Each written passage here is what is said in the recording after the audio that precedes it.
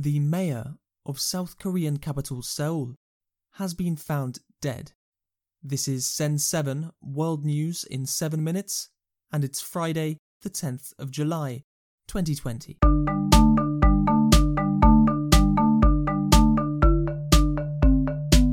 Starting in Asia today, in South Korea, the mayor of Seoul, Park Won-soon, has been found dead. Police began searching for Mr. Park yesterday morning after he didn't arrive at work. 600 police used dogs and drones to search for Mr. Park. Park was elected mayor of Seoul in 2011 and was the first mayor to win 3 terms. At the time of recording this podcast, the police have not released a cause of death. The world has passed 12 million confirmed coronavirus cases, and 2.8 million of those are in Asia. India, Pakistan, Bangladesh, Iraq and Iran have all seen large rises in the last few days. Some countries that have previously seemed to have the situation under control, such as Japan and Israel, have seen a new spike in cases. The Philippines has reported a big jump in cases since Monday, although deaths remain low. In India, confirmed cases have doubled to 800,000 in less than 3 weeks. The World Health Organization has announced an independent investigation into the response to COVID-19. The WHO has received criticism recently, especially from the United States, which accuses the WHO of favouring China. The former Prime Minister of New Zealand, Helen Clark, and the former President of Liberia, Ellen Sirleaf, will lead the investigation. Yesterday, WHO Chief Tedros Adhanom expressed sadness that the United States had withdrawn from the WHO. And we cannot defeat this pandemic as a divided world. The COVID-19 pandemic is a test of global solidarity and global leadership. The virus thrives on division, but is thwarted when we unite. How is it difficult for humans to unite to fight a common enemy that's killing people indiscriminately? Are we unable to distinguish or identify the common enemy? Can't we understand that the divisions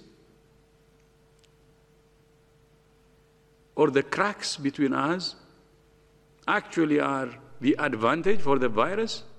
Europe quickly. Italy has banned the entry of people from 13 countries.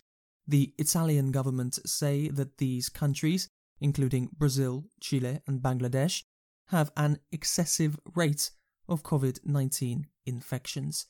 Greece says that it will reimpose some public restrictions next week because safety guidance is being ignored, and the Serbian government has scrapped the plan for a weekend curfew after large protests on Wednesday night.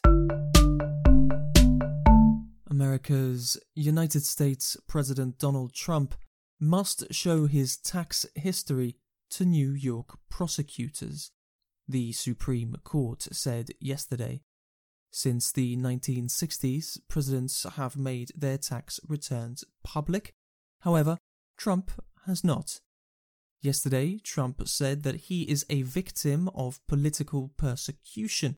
He said that this was a witch hunt and a hoax, and he then repeated a claim that the Obama administration had spied on him, calling it the biggest political crime in the history of our country. This is a political witch hunt, the likes of which nobody's ever seen before. It's a pure witch hunt. It's a hoax. Just like the Mueller investigation was a hoax that I won, and this is another hoax. This is purely political. I win at the federal level, and we won very decisively, and so they sent it into New York. And you know what's going on in New York. Everyone's leaving. It's turned out to be a hellhole, and they better do something about it because people are leaving New York. But this is a political witch hunt. It just continues. It's been from before I got here, when Obama and Biden and everybody else was spying on my campaign illegally. They were illegally spying on my campaign. And it's a very grave crime. It's the biggest political crime in the history of our country. In Argentina, thousands of people attended protests yesterday, organised by the farming sector. Argentina was one of the first countries in South America to impose a lockdown and has been praised internationally for the success in stopping the spread of COVID-19. However, many people are concerned at the worsening of the economy, which was already weak before the start of the pandemic. Africa. In the Democratic Republic of Congo, at least 2 people died yesterday during protests. Protesters are angry about the choice of Rona Malonda as the new head of the Election Commission, because they say Malonda has helped to corrupt elections in the past. Côte d'Ivoire. After the death of Prime Minister Amadou Gon Coulibaly, the ruling party have said that current President Ouattara may seek a 3rd term. Coulibaly, who died on Monday, was the favourite to win the election. And in Nigeria, photos have confirmed a group of rare gorillas. The Cross River gorillas are thought to be one of the most endangered species in the world, but the Wildlife Conservation Society say that this sighting gives hope that the animals are reproducing. Thank you for listening to Send 7. I'm Stephen De Vincenzi, and I will see you tomorrow.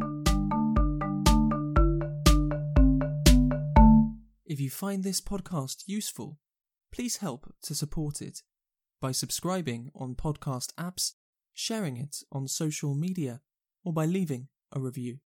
We sometimes broadcast messages from our listeners. If you would like to send a message, go to speakpipe.com/send7. Find transcripts and past episodes at send7.org.